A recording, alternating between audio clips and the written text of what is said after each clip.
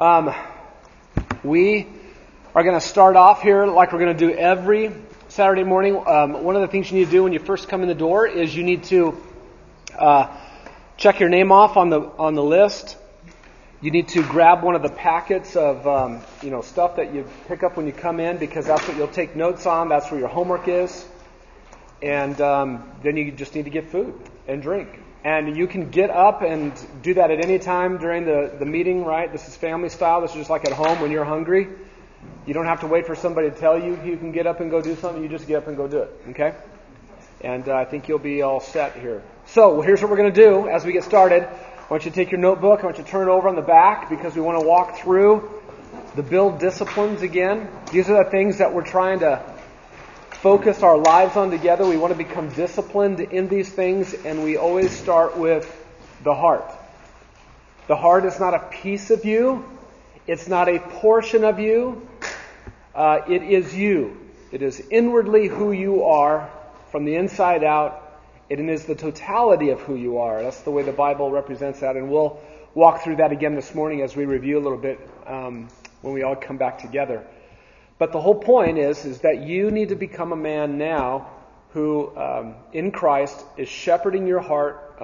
Other ways you could refer to it: counseling your heart, leading your heart, guiding your heart to the Word of God in order to meet with the God of the Word, to meet with Jesus Christ. We'll talk today about not settling for something less than what God intends through His Word. God did not set His Word up as an end. It is a means to an end. And we'll talk some more about that. But you shepherd your heart to the Word of God because you want the end for which the Bible exists. The end of the Bible, the goal of the Bible is Jesus Christ, to reveal Him, to reveal God. We need to come back to the fact that the Bible is revelation, first and foremost. It reveals a being. Reveals God. We can easily forget that, and we can just think of it as being an instruction manual for living. Do not settle for that. Will it instruct you on how to live? Absolutely. But you are thinking of too small of thoughts of Scripture if all you think of is that it's there to instruct you, like your Blu-ray manual instructs you how to use your Blu-ray. Okay? So you need to become a man that will shepherd your heart to come near to the Word of God in order to meet with the God of the Word. Your wife can't do that for you. Your kids won't do it for you. Your parents won't do it for you. Your elders won't do it for you. You have to do it for you. Okay? And that becomes really that becomes the spring of everything. Proverbs talks about that. The heart is the wellspring of life, and that's why we have the women. Their version of this is called wellspring. Everything flows out of this. If you have this, and if you are this kind of a man where you're coming to meet with God in His Word, you are then ready for anything else that could happen after that. You are prepared. You are ready to step out in fullness of God, fullness of the Spirit of God, fullness of the Word of God, Colossians 3. And that leads you into the next sphere of influence, or the first sphere of influence beyond yourself that you need to be disciplined in, and that is the home. That's discipline number 2. Now you step into the lives of those that you live with, and you seek to bring impact to their lives, gospel impact, scriptural impact, truth. You want to impact them with the truth of the Word of God, but primarily as a man who loves Jesus, a man who loves God. Not just a man who's got all, it's not that you're the Bible answer man in your home. I hope you can answer questions and that stump your family and roommates and stuff like that. That's great. But you need to be a man who has an aroma of Jesus Christ on you, that you've been meeting with God, and you are stepping into your home, and your people you live with need to sense that my dad is a man of God. My dad loves Jesus Christ. Your wife needs to be able to say that about you. Your roommates need to say, I've never had a roommate like this guy before. Your guests in your home need to step into your home and have a sense that this is a man who's about someone uncommon, Jesus Christ.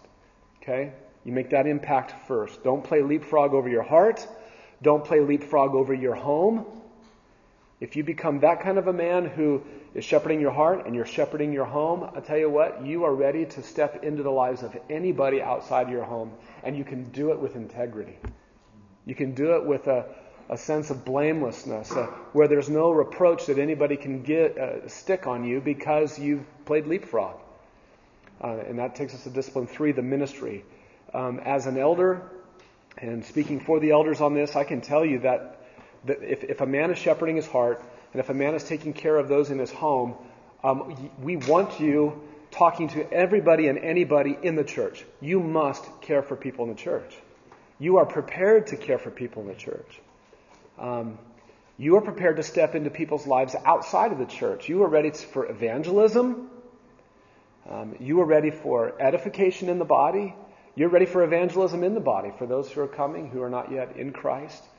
You are ready for those things, and you are ready to step into their lives primarily with a concern that they would know the Jesus of the Bible, that they would know what you know, that their heart must come into contact with God, with Jesus Christ through the Word of God. That's what you labor for in ministry.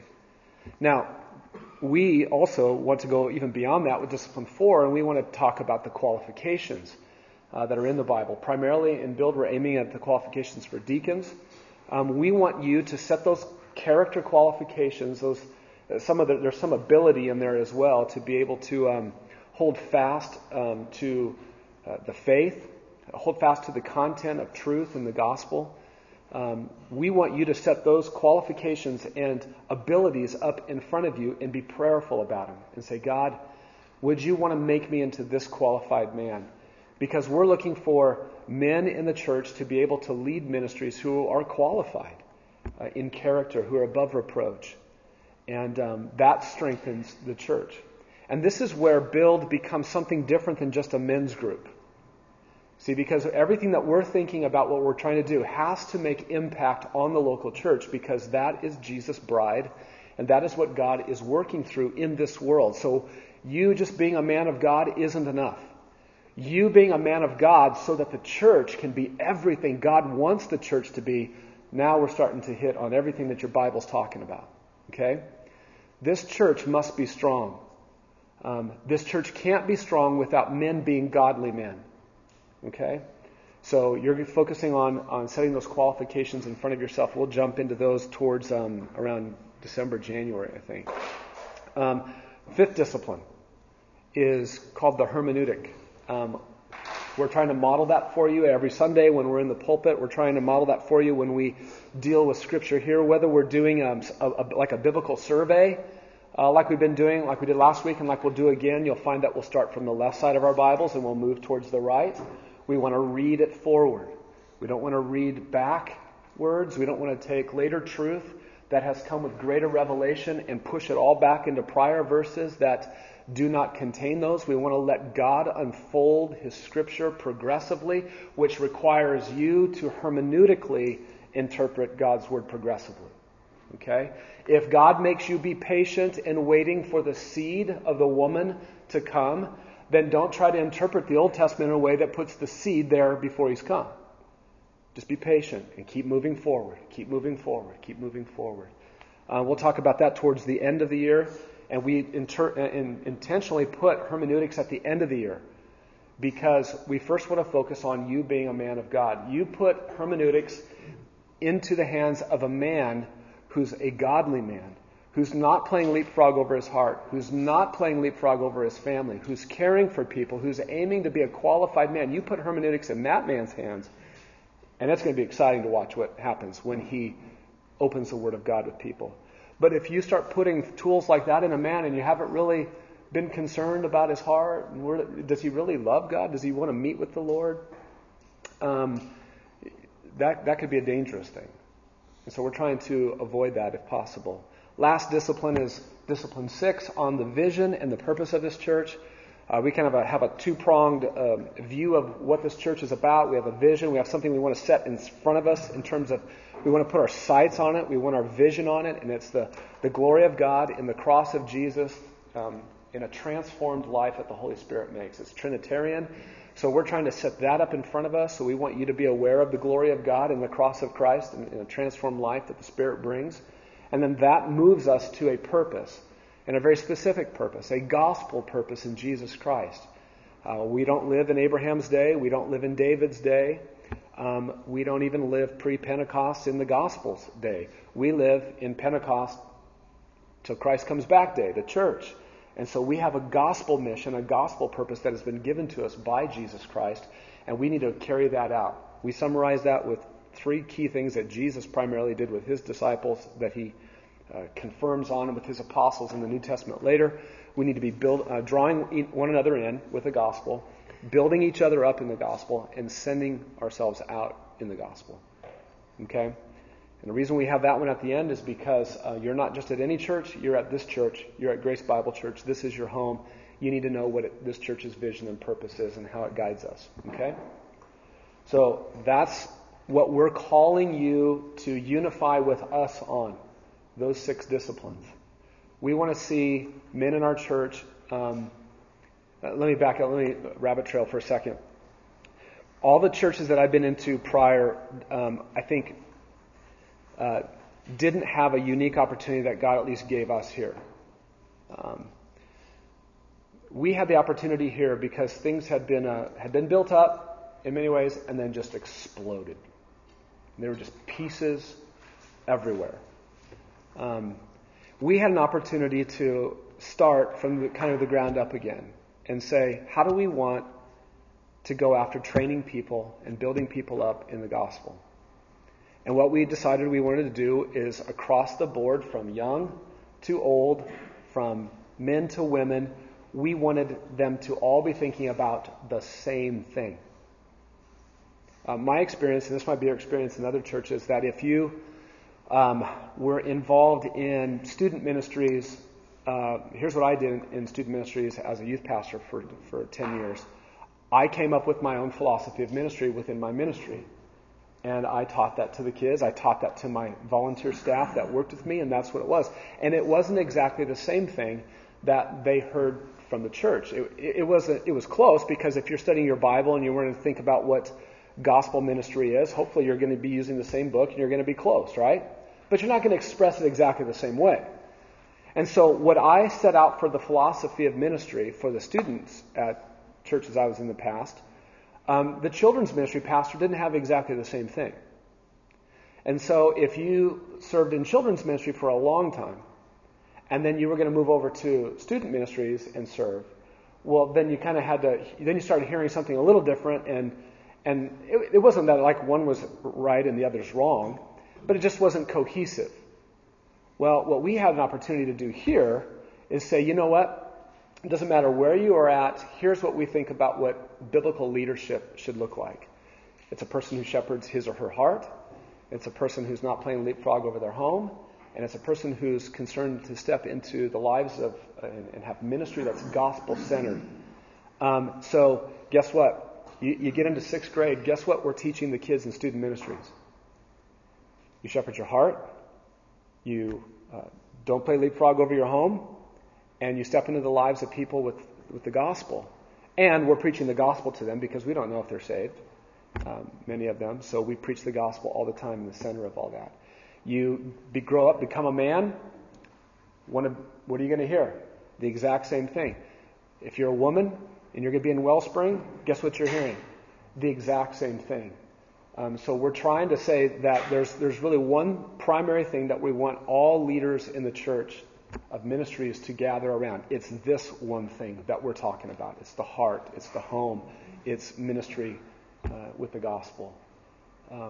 That's a unique opportunity, so that no matter where you go in the church, whichever corner, whichever section of ministry you're in, you're going to hopefully, Lord willing, be brushing up against others who are thinking the same thing you are, focusing on the same thing you are, even within your home. From your young ones all the way up to you, you're going to be hearing and thinking the same things. That's a unique opportunity that doesn't come along, except when you're at the beginning. Otherwise, you have to tear things apart kind of and start over, and that's hard in ministries. So we're grateful for what God actually allowed to happen to us, led us through and into, so that we could have what we do have today. In the heart section, I want you to grab one of the resources, so you'll need to go to the back of the heart section. And I want you to look at the top of the page. It's going to say D1, the heart. the 856 occurrences of heart in the New American Standard. Okay, so in your heart section of your notebook, and then what it does is it lists all of the books of the Bible that contain the word heart in it in the New American Standard Version. Now, this is not every usage of the word heart from the Old Testament. For instance, I just came across a verse this morning that actually translates, the NAS translates the heart with the word mind. And so it's not every single occurrence of the Old Testament word lab for heart, but it's close. And I just want you to think about this with me. Here's one of the reasons why we want you to read through the Bible in a year. If you read, and I'm going to kind of pick on, I won't pick on. Christians tend to read their top 5 favorite books. And I just pick 5 because sometimes it's 3, sometimes it's 7, but 5. And they read those same 5 books over and over and over. Because they have memories associated with it that, I did this study through James once and it just changed my life. So I just like to come back to James. And James is just so practical. And so I read James. But let me pick 5 books. Let's say you read John. The Gospel of John will mention the heart 6 times. Let's say you read Romans. You've got to read Romans, right? Always need to read Romans. Romans over and over. Romans mentions the heart 15 times because that's 21 total. Ephesians is good. It mentions 9. What is that? We're up to 30 times that it's mentioned the heart. And then let's say you just love the pastoral epistles. 1st, 2nd Timothy, and Titus. Total of 2 times. Titus doesn't even mention the heart. So now you're up to 32. And Hebrews. We'll pick Hebrews this time. Hebrews. I love the book of Hebrews. Mentions the heart 11 times. For a total of 43 direct mentions of the heart. If you read through those 5 books the rest of your life, you'd be okay. I'm not saying that that's, I'm not trying to poo-poo reading the same 5 books. Yes, I am. A little bit. Just a little bit. But now, I want you to look at the Old Testament. Look at Proverbs. How many times does Proverbs mention the heart? 69 times. 1 book. Psalms. 126 times the heart is mentioned. God wants to address you on the heart in Proverbs, in Psalms, that many times. 2 Chronicles, 31 times. That book that has a lot of genealogies in it. That you can read and just go, look, it mentions the heart 31 times. God wants to address your heart specifically 31 times in that book. Deuteronomy 45, Exodus 33 times, Jeremiah 48 times. If you don't read the Old Testament, what are you missing? A lot. God wants to address your heart in Scripture. He wants to mention it specifically that many times. You got to read through the Bible every year and do the best you can. It's not a contest. It's not a race to see who can do it first.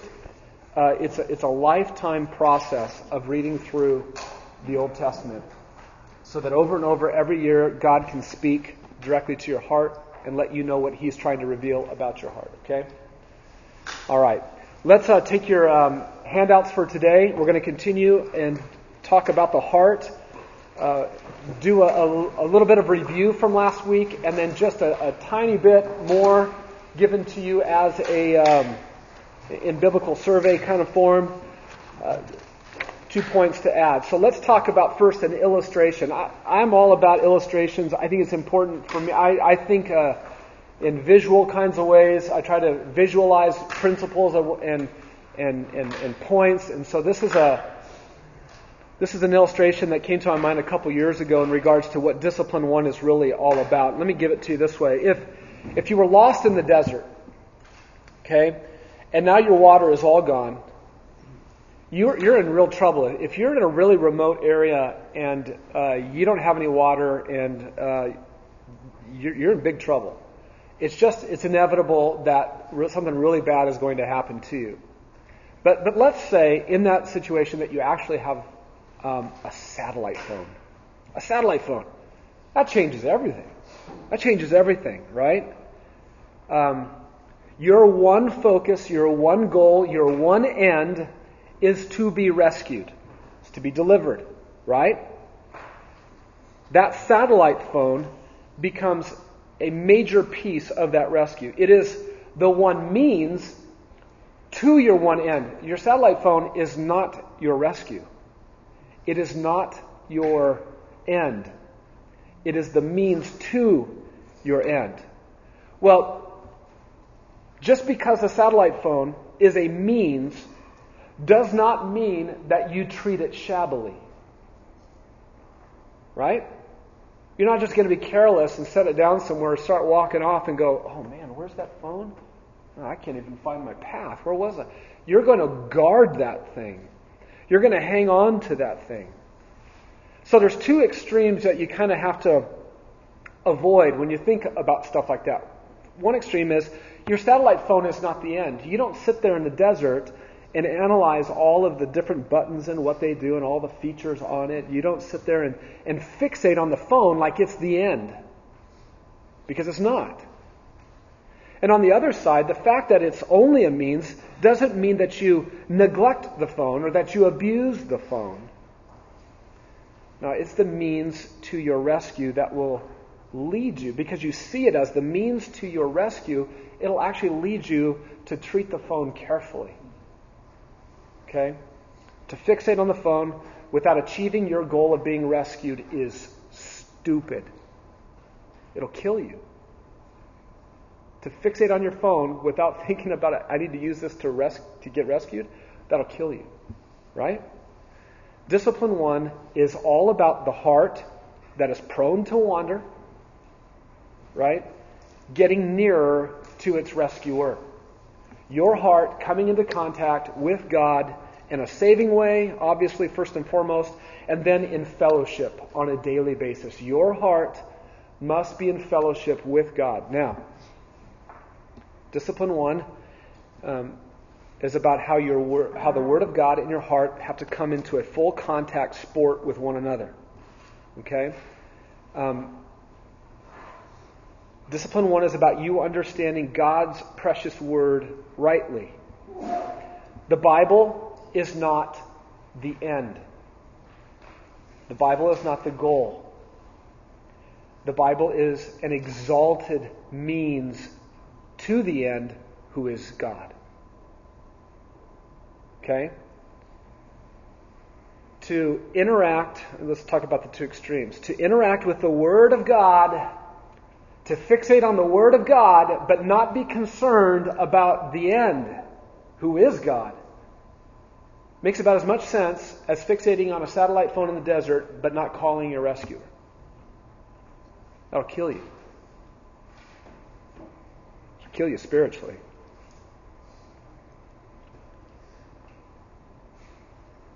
The other extreme would be to think, well, the Word is just an end. The Word's not God. So I'm not going to, I don't need to worry. It's not God. I want God, but this is just a means to God. So you treat it shabbily, you neglect it. That's foolish. In my past, I was around men who spoke all of the time about the Word. The Word. The Word. And I was just like them. I was discipled by them. They loved the Word of God, but I think they loved it in a small way. They were very concerned that as they looked around them in the city that we lived in, churches weren't concerned about the Word of God. They weren't preaching the Word of God anymore. They were tickling ears with nice stories and things like that. And so they were all about the Word. We need to come back to the Word. And it was just the Word, the Word, the Word. And I know what it did in my own heart was that I found myself focusing on it as an end. And I continued on that path for several years. Even went through seminary with much of that still intact. Got into pastoral ministry out of seminary. And about 3 years into it, had somebody point out to me that I was actually treating the Word of God like it was the end, and I was missing the end, actually. Jesus. I wasn't in gross sin in my life. My marriage was doing well. My ministry was prospering because we had the Word out in front. But personally, I'm not sure I was meeting with God. Really trying to grow in my relationship with Him, honor Him, enjoy Him, love Him, express my need for Him, my desire for Him. So that's my path. That's where I come from. Now, God's intent for His Word is that it is most honored. God's Word is most honored when it is seen as the great means that He breathed it out to be. God did not breathe out His Word to be an end. He breathed it out to be a means, and it is most exalted by us when we acknowledge that and treat it as such.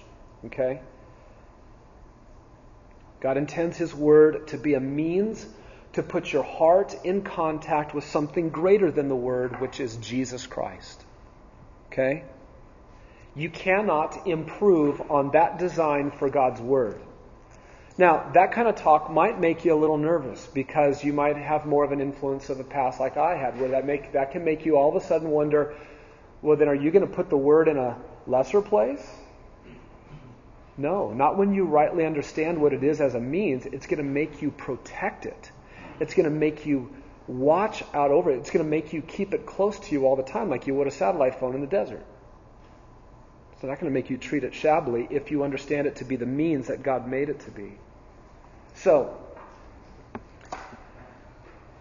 that means that we don't want to talk about the Bible in such a way where it sounds like we're happy if we get the Bible but we don't get God. We never want to talk about the Bible in such a way that we would give the impression that we're happy that we had the Bible but we didn't get God. Or we're not sure if we got God. We want to make sure that when we're interacting with the Bible that we are happy because we got God through the Bible. Okay? We come to the Word of God to meet with the God of the Word.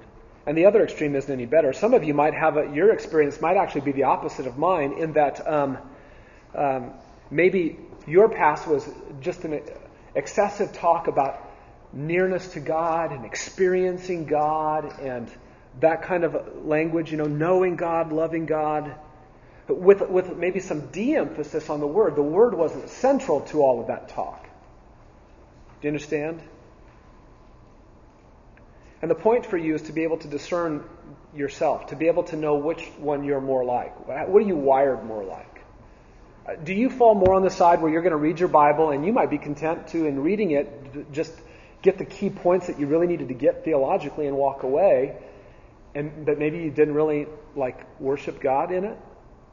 Or are you the person that's more, I just enjoy and want to experience God in greater ways, and if the Bible's a part of that, sometimes I'm okay with that, You need to know which one you're more like, because Discipline 1 in Build seeks to correct both of those. Discipline 1 wants to put a heavy emphasis on the Word of God for those who want an experience with God. But listen, the only experience that you're going to get from God that is going to matter most of anything is going to be what you interact with Him on concerning His Word, when He reveals Himself. So it's going to put a heavy emphasis on the Word. And for those of us who might be more on the Word side, we can't be satisfied to just come to the Word only. We come to it because we need God. We want God. We desire God. We're hungry for God. Do you guys understand?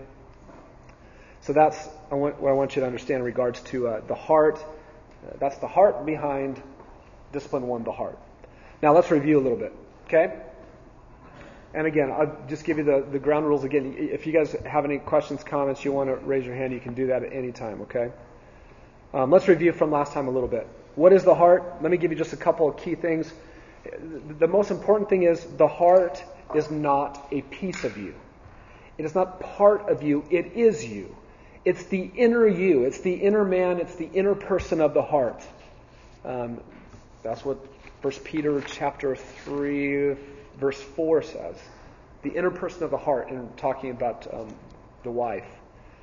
It's a comprehensive term for your personality as a whole, who you are.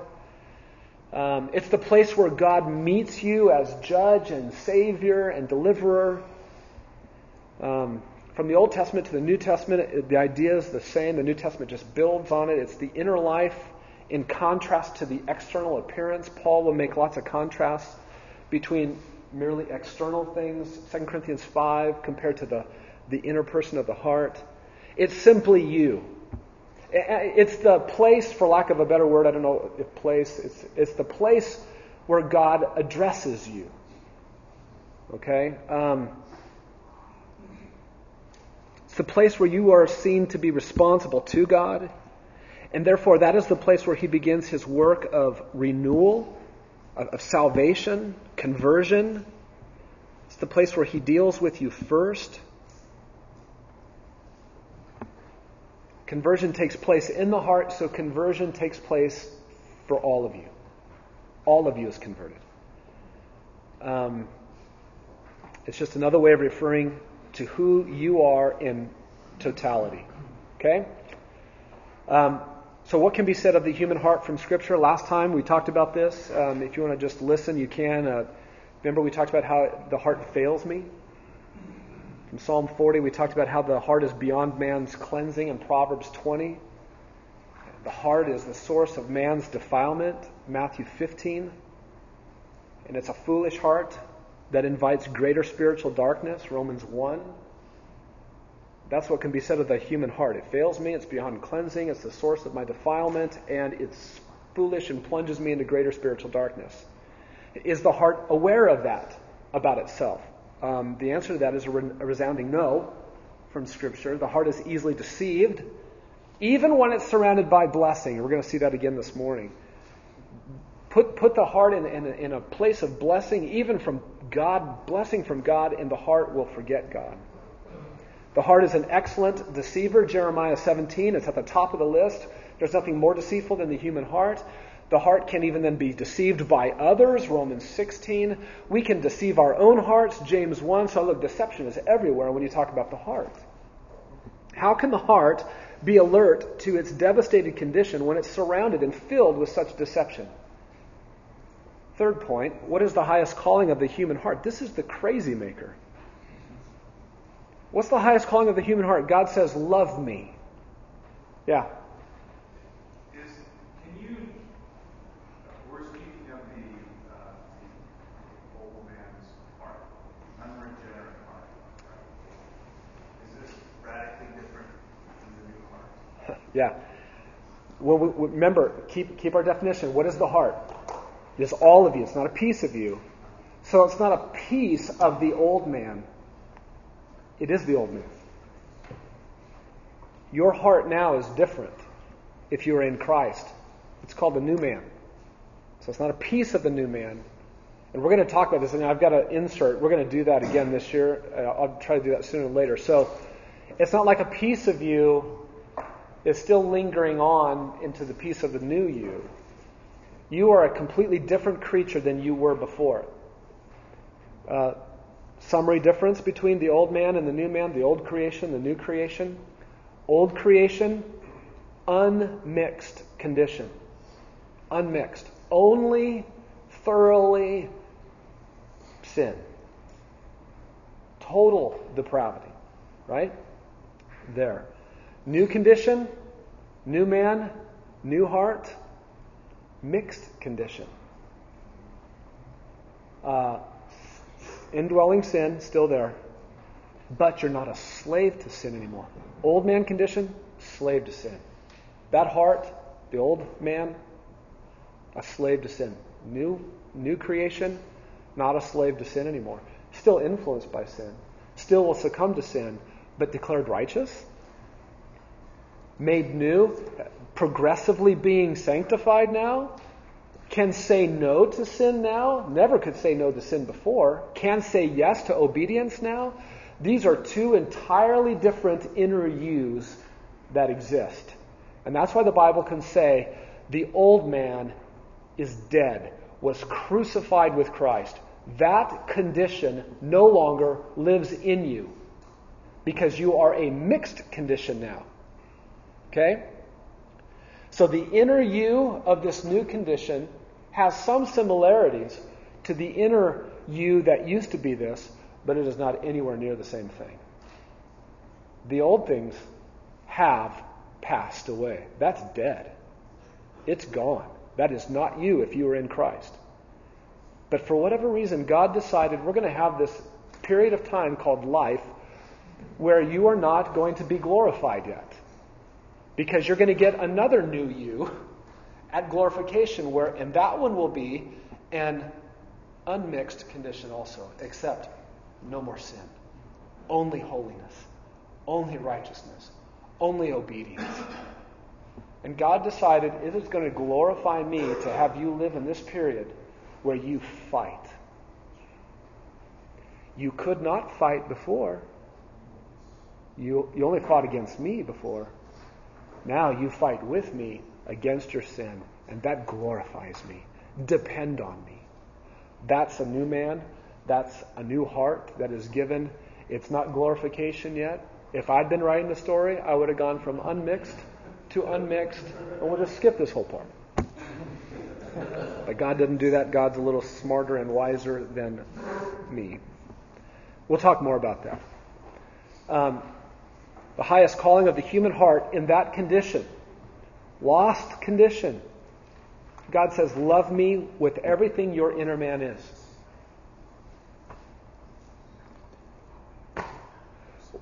Does God see this predicament? Yeah, He not only sees it, but He says, I'm going to weigh your hearts, I'm going to search your hearts, I'm going to test your hearts, I'm going to do all of that so I can pay you back. Well, that's kind of a dead end, isn't it? So what is the greatest need then of the human heart? We talked about it in two parts. It's one's from the human side and one's from the divine side. The human side, God says, do something about that heart. Do something about that inner you that you are. He used words and language like circumcise yourselves. Wash your hearts. He said, make a new heart. Tear your heart and not your garments. Joel 2, remember? Purify your heart. James 4. And the question that we should ask as we read that, knowing what we are, is, how can I do that with a heart that's in this condition? And what God is saying through that kind of language to us is that you are culpable. You're responsible for what you are. In your total lost, unmixed condition, you are responsible. The good news is that simultaneous to that command to do something about your own heart, God says that He is actually the one who's going to do it. So that was the second part. This is the divine side. God promises to do for man what man can't do for his own heart, right?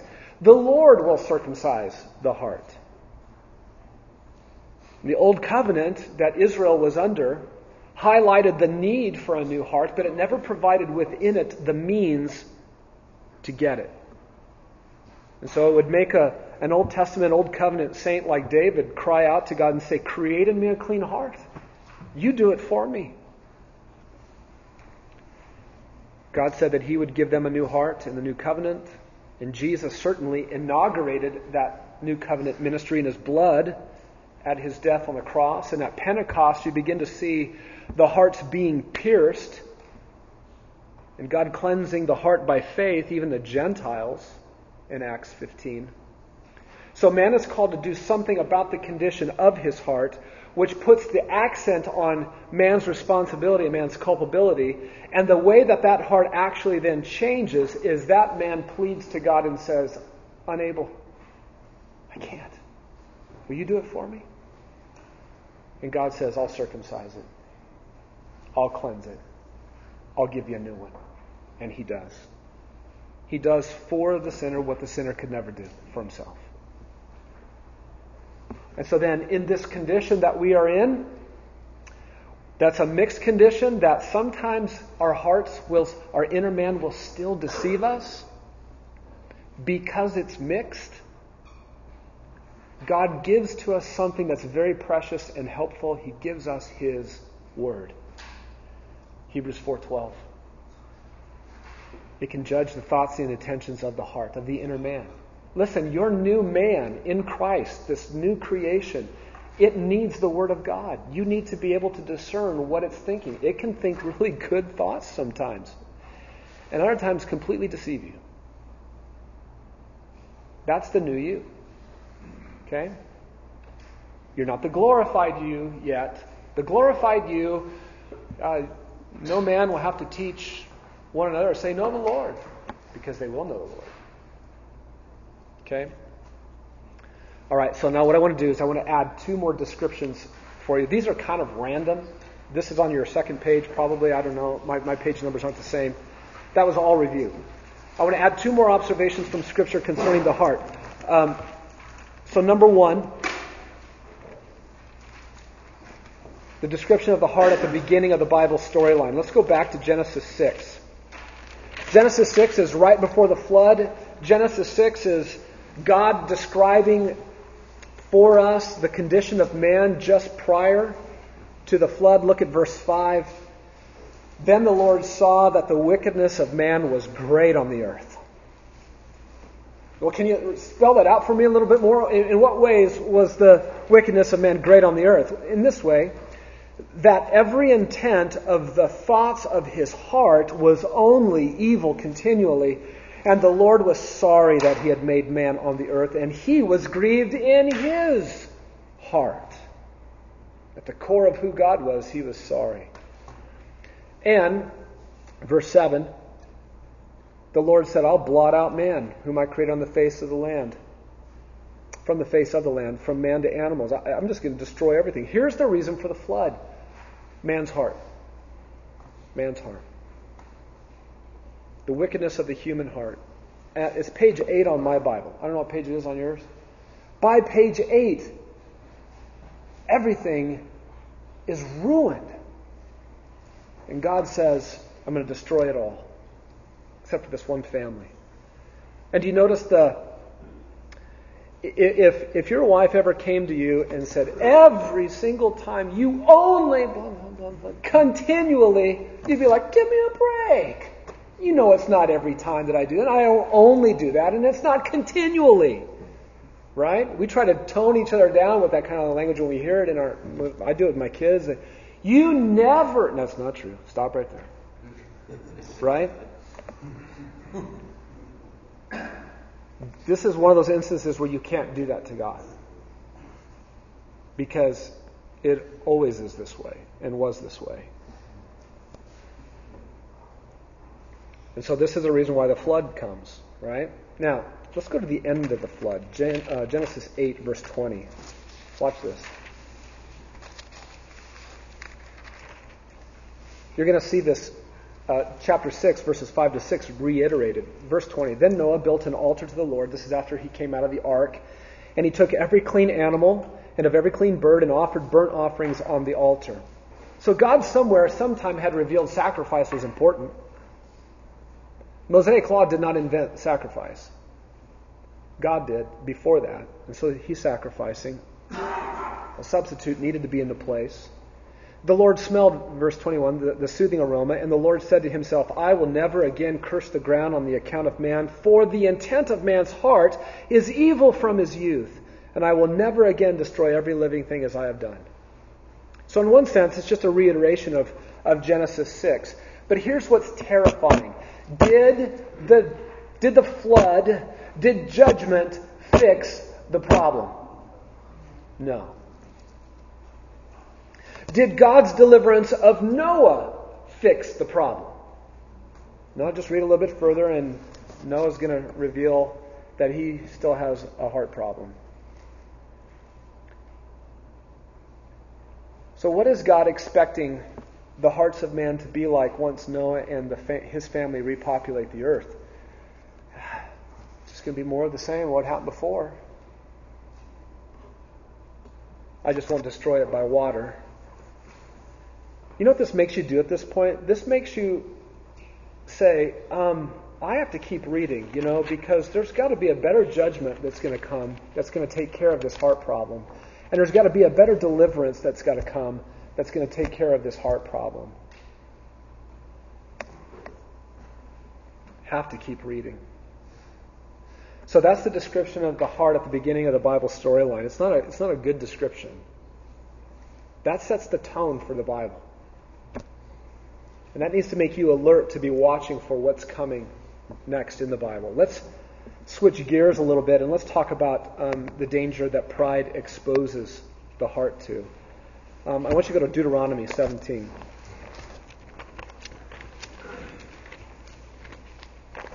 Deuteronomy 17, verse 14. we're really drilled down on verse 20. This is Moses' instruction for the people concerning a king.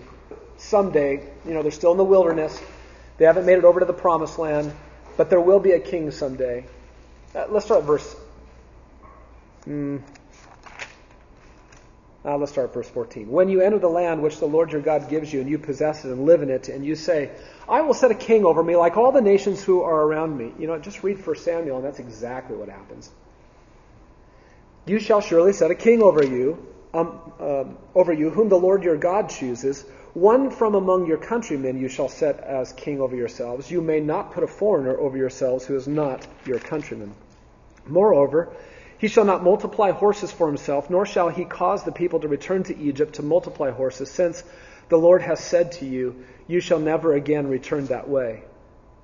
He shall not multiply wives for himself, or else his heart will turn away. Nor will he greatly increase silver and gold for himself.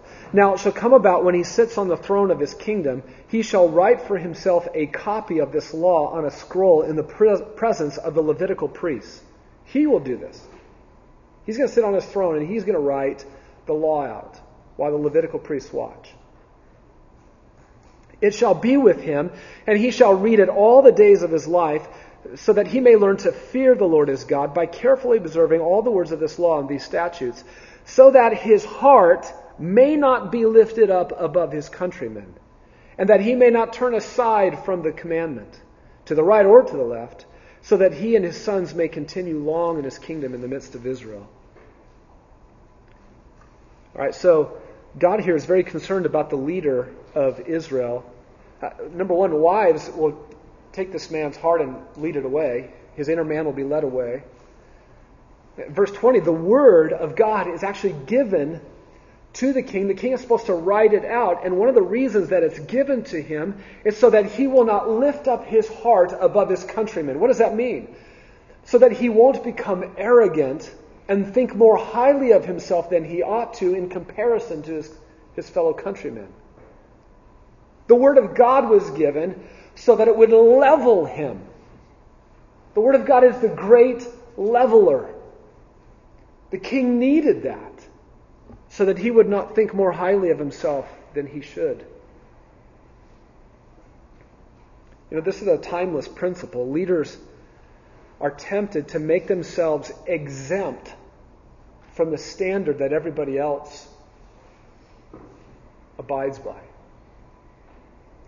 And the king writing out the commands would be a way, in God's intentions, so that the king would not play leapfrog over himself and think, I don't have to be bound to these like the rest of you do. How about Psalm 101? So what can we say about that? How would we summarize that? Look, if you don't bring the Word of God near to your heart, let's talk about it negatively. Don't bring the Word of God near to your heart. What's your heart inclined to do? You'll raise yourself up to a place of arrogance. Bring the Word of God near to your heart, and at least you have the opportunity to be leveled. Every day you and I need to be leveled. Psalm 101, verses 1 to 5 we'll actually take a look at. I will sing of loving kindness and justice, David says. To you, O Lord, I will sing praises. I will give heed to the blameless way. When will you come to me? Do you see that? What does he want? What does he want? Let me change the question. Who does he want? He wants God. I will walk within my house in the integrity of my heart. He's not playing leapfrog over his home. I will set no worthless thing before my eyes. I hate the work of those who fall away. It shall not fasten its grip on me. A perverse heart shall depart from me. I will know no evil. Whoever secretly slanders his neighbor, him I will destroy. No one who has a haughty look and an arrogant heart will I endure. David is not claiming to be perfect. David is expressing his desire to be holy, that he's striving to be holy. He's striving to be a man of integrity, and he's able to say, I'm being a man of integrity at this point. But David is resolute about a perverse heart finding no lodging place in his life, right? And in verse 5, as king, as the one who is supposed to oversee the country and oversee the old covenant and being the Mosaic covenant being carried out among the people, and one who is concerned about the Abrahamic covenant promises being fulfilled and fleshed out in his people.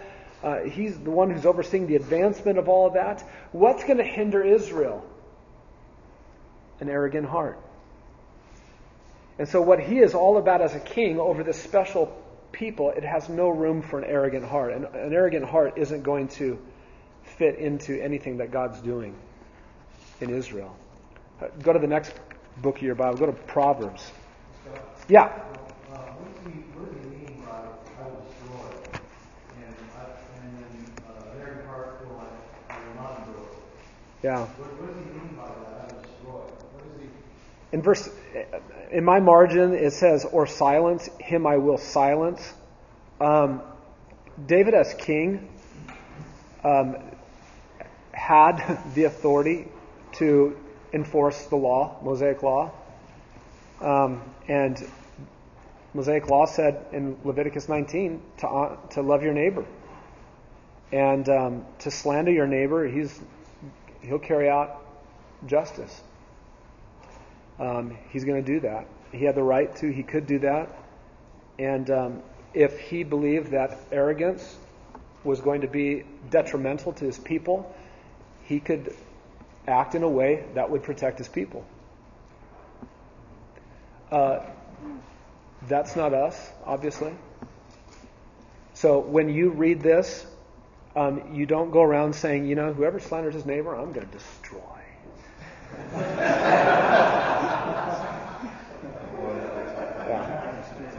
Please do not apply this passage in that way.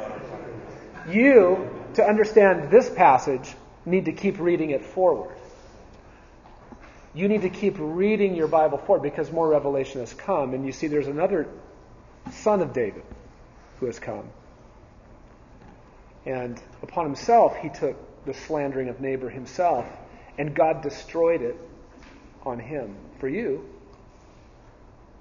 See, so we read it, and it means what it means for David. It does, and we can't miss that. That's exactly what it means. As king, he did what he did. But we have to keep reading and recognize that more has come.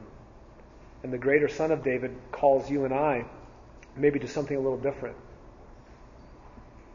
And so we follow what the greater son of David has set out for us. Proverbs 16, verse 5. It's a good question. Everyone who is proud in heart is an abomination to the Lord. Assuredly, he will not be unpunished. Wow. Can it be said any stronger than that? God's response to the proud in heart is just right there for you to see. His punishment is not questionable.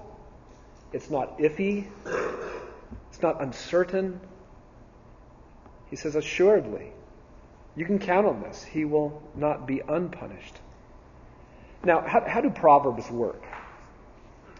Proverbs are truths that are generally true. Let me give you a modern day proverb, perhaps. Something like this. The child who does not look both ways gets hit by a car, but the child who does lives long. That's generally true. It's not a lie to say that. Even though there may be some kids who never look both ways and never get hit. And some kids who look both ways and do get hit. It's still true. This is a truth. This is the way Proverbs works. It's a general truth that exists. You can count on this happening. Life tends to fall to this. There are a lot of arrogant people who look like they don't get punished. But we know that assuredly they all do, eventually. And here's what's amazing. The Son of God becomes the abomination, my abomination, because of my arrogance. He was punished for your arrogance, mine, at the cross. God didn't change his mind about arrogance and how he feels about it. He as strongly as he states it here, that was his disposition towards his Son at the cross, so that when his Son would even cry out, "Where are you?" is because of things like this. Christ was the abomination that my arrogance was to God. How about Proverbs 18, verse 12? Before destruction, the heart of man is haughty, arrogant, prideful. But humility goes before honor. Okay, so here's what it is. If you can think of like a picture, here's destruction. A man just ruined. Now here's his steps. Before that is arrogance. So arrogance is over here in time before, and he goes on, and here's ruin. Now the other part of the Hebrew poetry is the opposite of that. Before, here's honor. A man being honored, being an honorable man. Go before that, and before that you'll find humility. So trace his footsteps forward, and you're going to see him arrive at a place of honor. So, if you come upon a man who is destroyed, he's laying there in the ruins of his life, what do you know happened before this? That he was arrogant, that arrogance was there. The same when a man is honored, truly honored, as the Bible would say a man is honored. What can you point to and know happened before? He was a humble man. What if now in your life you see arrogance? What can you expect if you don't address it with the gospel? What is coming? Destruction, humiliation. So they're linked. Listen, guys, pride will ruin you. It'll ruin me. It'll ruin us. Let's go to Hosea chapter 13. Right after Daniel, right? So find Daniel and move one to the right. Hosea 13.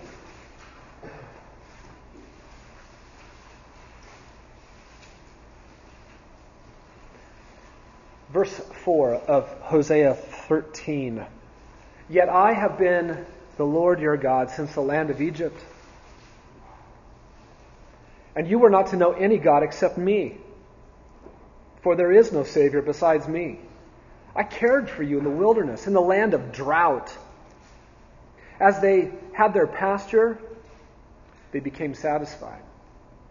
So once they got to the land, and they had their pasture, they became satisfied. And being satisfied, watch this, their heart became proud. Therefore, they forgot me, God says.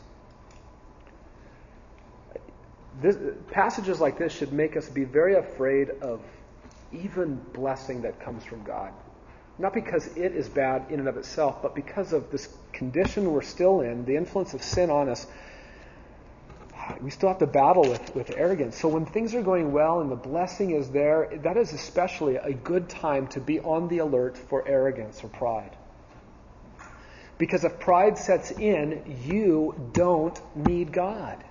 Because you're very convinced about your own abilities. You're convinced about your own resources. You're persuaded that you've got things under control. This is good.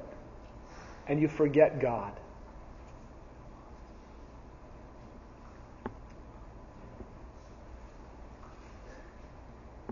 And by the way, this side of heaven, you'll never have a season where you won't have to watch your heart for pride.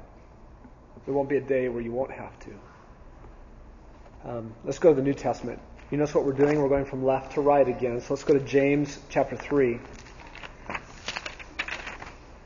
James 3, verse 13.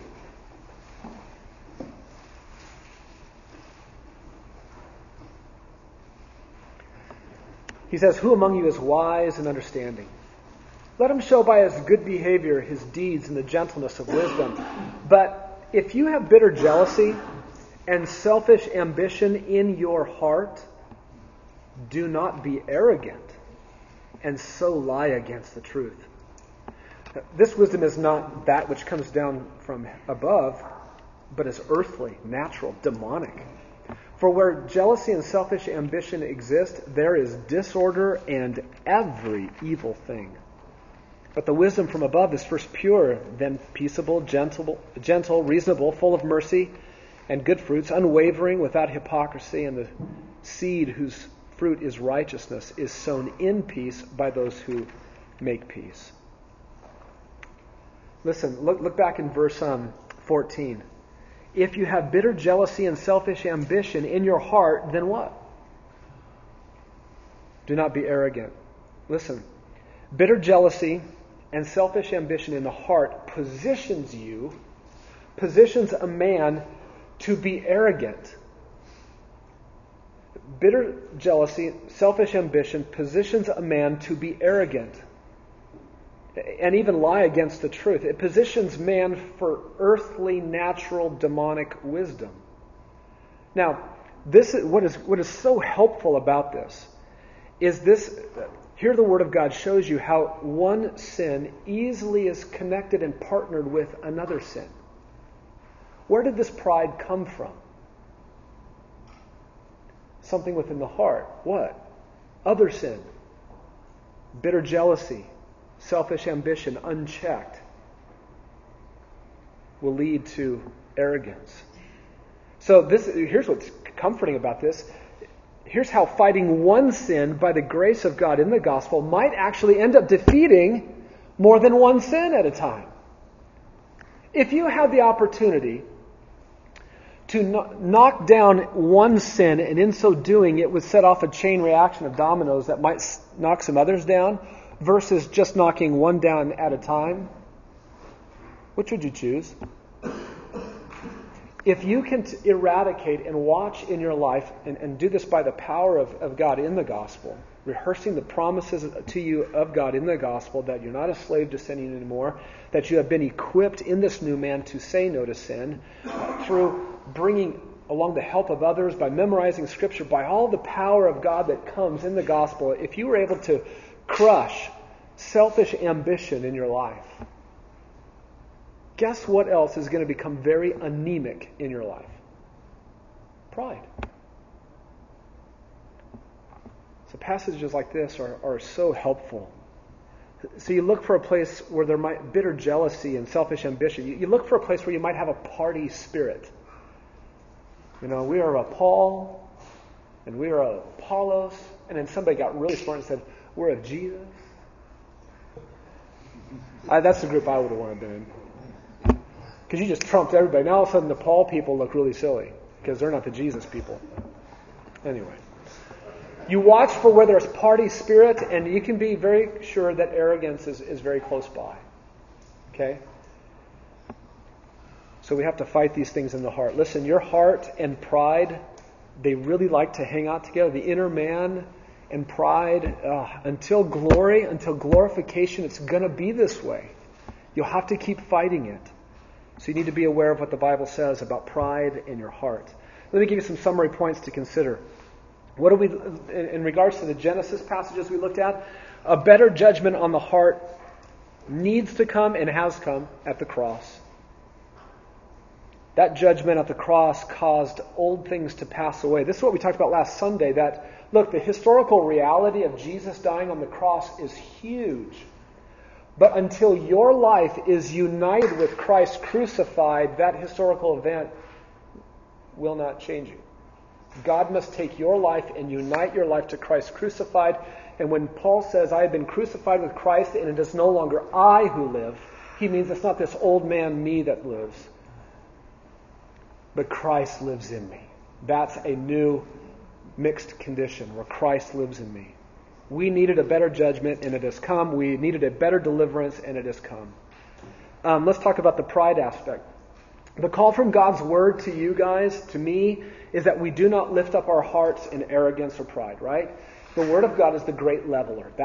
We need that leveling every day from God's word. What else can we take away from this? Look, an arrogant heart had no room under David's reign of his people, Israel, and their calling. How much more so is there no room under the greater Son of David and his people, the church, in our calling? Arrogance was bad then. Arrogance is bad now. It needs to be eradicated. What else can we take away from this? Listen, shepherd your heart frequently back to God's word to see God's hatred for arrogance. Remember, he said it's an abomination to Yahweh. Listen, guys, the more that you keep that truth in front of yourself, at least then what you're going to have to do if you're going to choose to be arrogant is say, I am going to pick up this abomination to the Lord and use it. You should have to step through that hoop every time to be aware of that. Because you might actually go, on second thought, I'm going to put that back. Okay? So shepherd your heart with the grossness of sin, God's hatred for arrogance. Have you noticed how easy it is to see another man's arrogance but not see your own? So, that is the effect of sin in us, that it blinds us to what we see in us, and it makes us see crystal clear in somebody else. What do you do when you all of a sudden become convinced that the guy sitting across the table is just being arrogant? That's a great opportunity to say, oh, Lord, do you see how concerned I am for his arrogance, and I can't even see my own right now? Will you please open my eyes, Lord? Make me nearsighted in regards to sin. Make me nearsighted so I can see my sin before I see my brother's. Take away that wrong view of sin that leads me to be more concerned about others and the speck that is in my brother's eye than the log of pride protruding out of my own eye. What else can we take away from this? Think carefully about where pride will lead you. Right? What comes before destruction? Pride. So if you're tempted to choose pride, to pick it up and see how it'll work for you, just rehearse to yourself, where's this going to lead me? What else? Beware of the dangerous pattern where there's comfort and blessing. When you get comfort and blessing, it doesn't mean that you are so much in God's favor that you'll probably never struggle with sin again. Right? It's a great opportunity at that. It's not a great opportunity. It's an unfortunate opportunity at that point in the midst of blessing to be tempted and to forget God. And then what else can you get from this? You can get this. Look, there are connections between sins. Sins partner with each other. One sin rarely operates on its own, unconcerned about another sin. If one sin says, hey, I got my foot in the door, it's telling that to 3 or 4 others, saying, come on, let's go. I got my foot in the door. And so if we can shut the door on the foot of that sin, we might keep some other ones out. So fight sin strategically. And you might actually find that in killing one sin by the grace of God and the gospel, the power of God, that you might actually be killing pride. Right? All right. Any questions or comments on that, guys? On the heart or pride? Any questions or thoughts on build as a whole? Something that you're not sure of? Any of you elders want to say anything?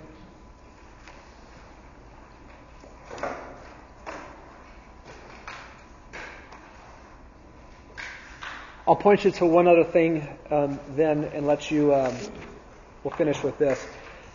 In your notebook, we handed out 2 sample prayers of how the Build disciplines might inform your prayer life.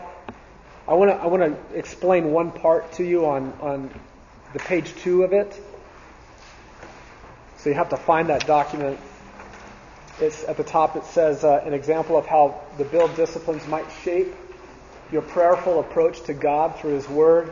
So there's one on one side, and there's one on the other. I want to take the one and just show you something on the back. And again, like this is just something that maybe if it helps you to think about, oh yeah, I need to be praying like that when I'm approaching God in His Word, and you come up with your own way of doing it, that's great. Personalize it for you. Down towards the bottom, there you'll see a big blank, like in the second paragraph from the bottom. It says, I pray now at the beginning of the day for the end of my day. This is something that I began to be very bothered by over this last summer in my life, that I felt like I wasn't ending my days well at all. I wasn't ending it well with my wife. I just wasn't ending it well myself. Being sometimes a news junkie, I'll get on my iPad and I'll check the news one more time. And lo and behold, the headlines didn't change, but I saw it though, that they didn't change.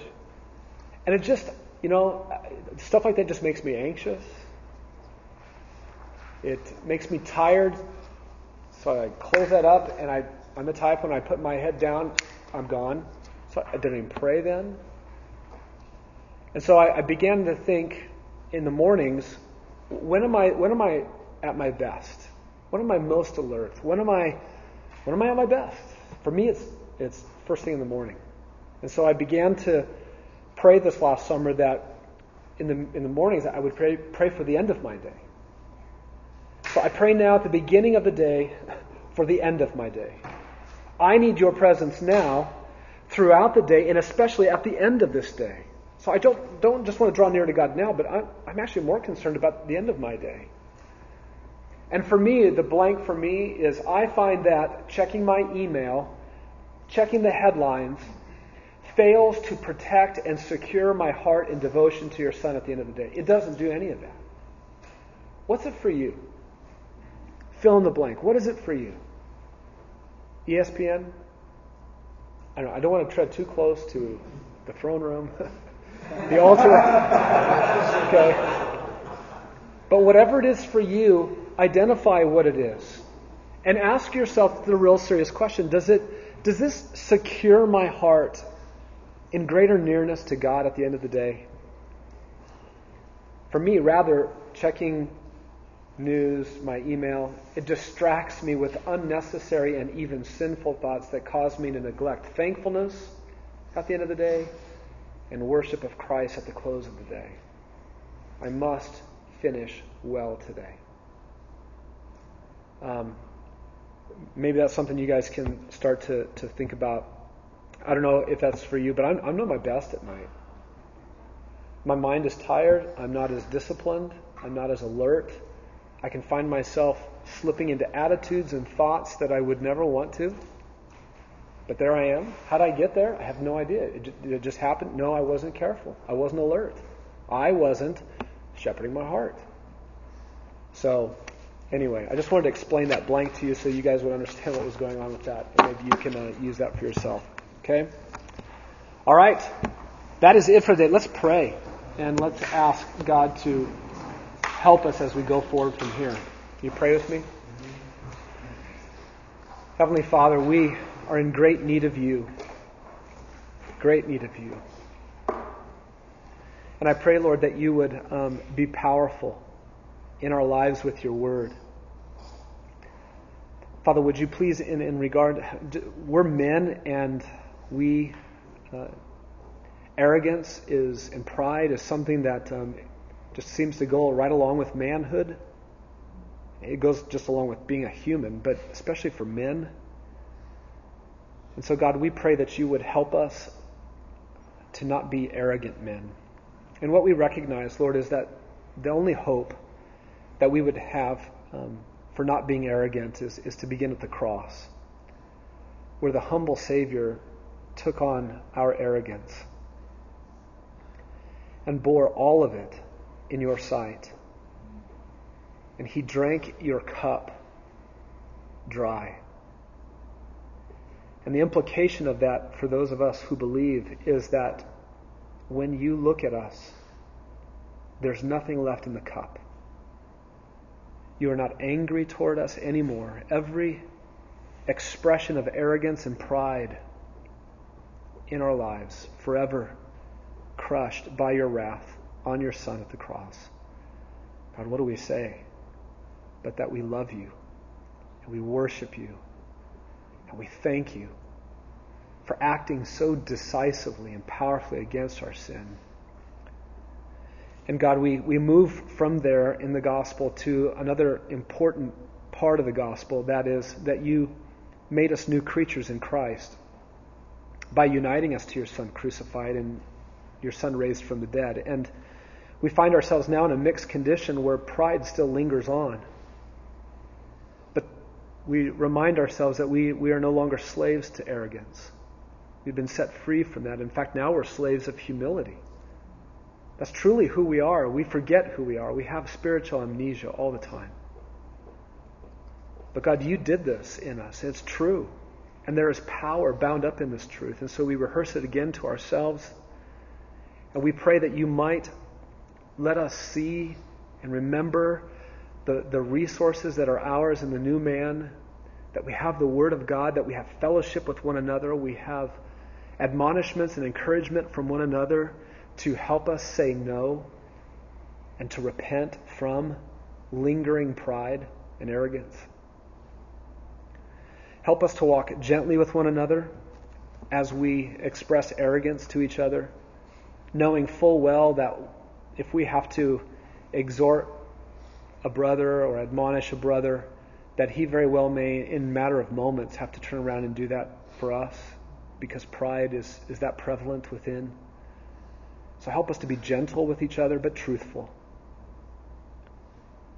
Father, thank you for all that you have done for us in the gospel of your Son, Jesus. Will you be with us, go with us from here, and help us to step back into our families or our day, whatever it is that we are going to do, with greater nearness to you and desire for you. We love you, and we pray in Jesus' name. Amen. Thanks, guys, for coming. It's so good to be with you. And 2 weeks from today, we are back on. Start on your homework sooner than later. Don't do it Friday night. Because when it asks you, how has this been going for you? You got nothing to say. All right? All right.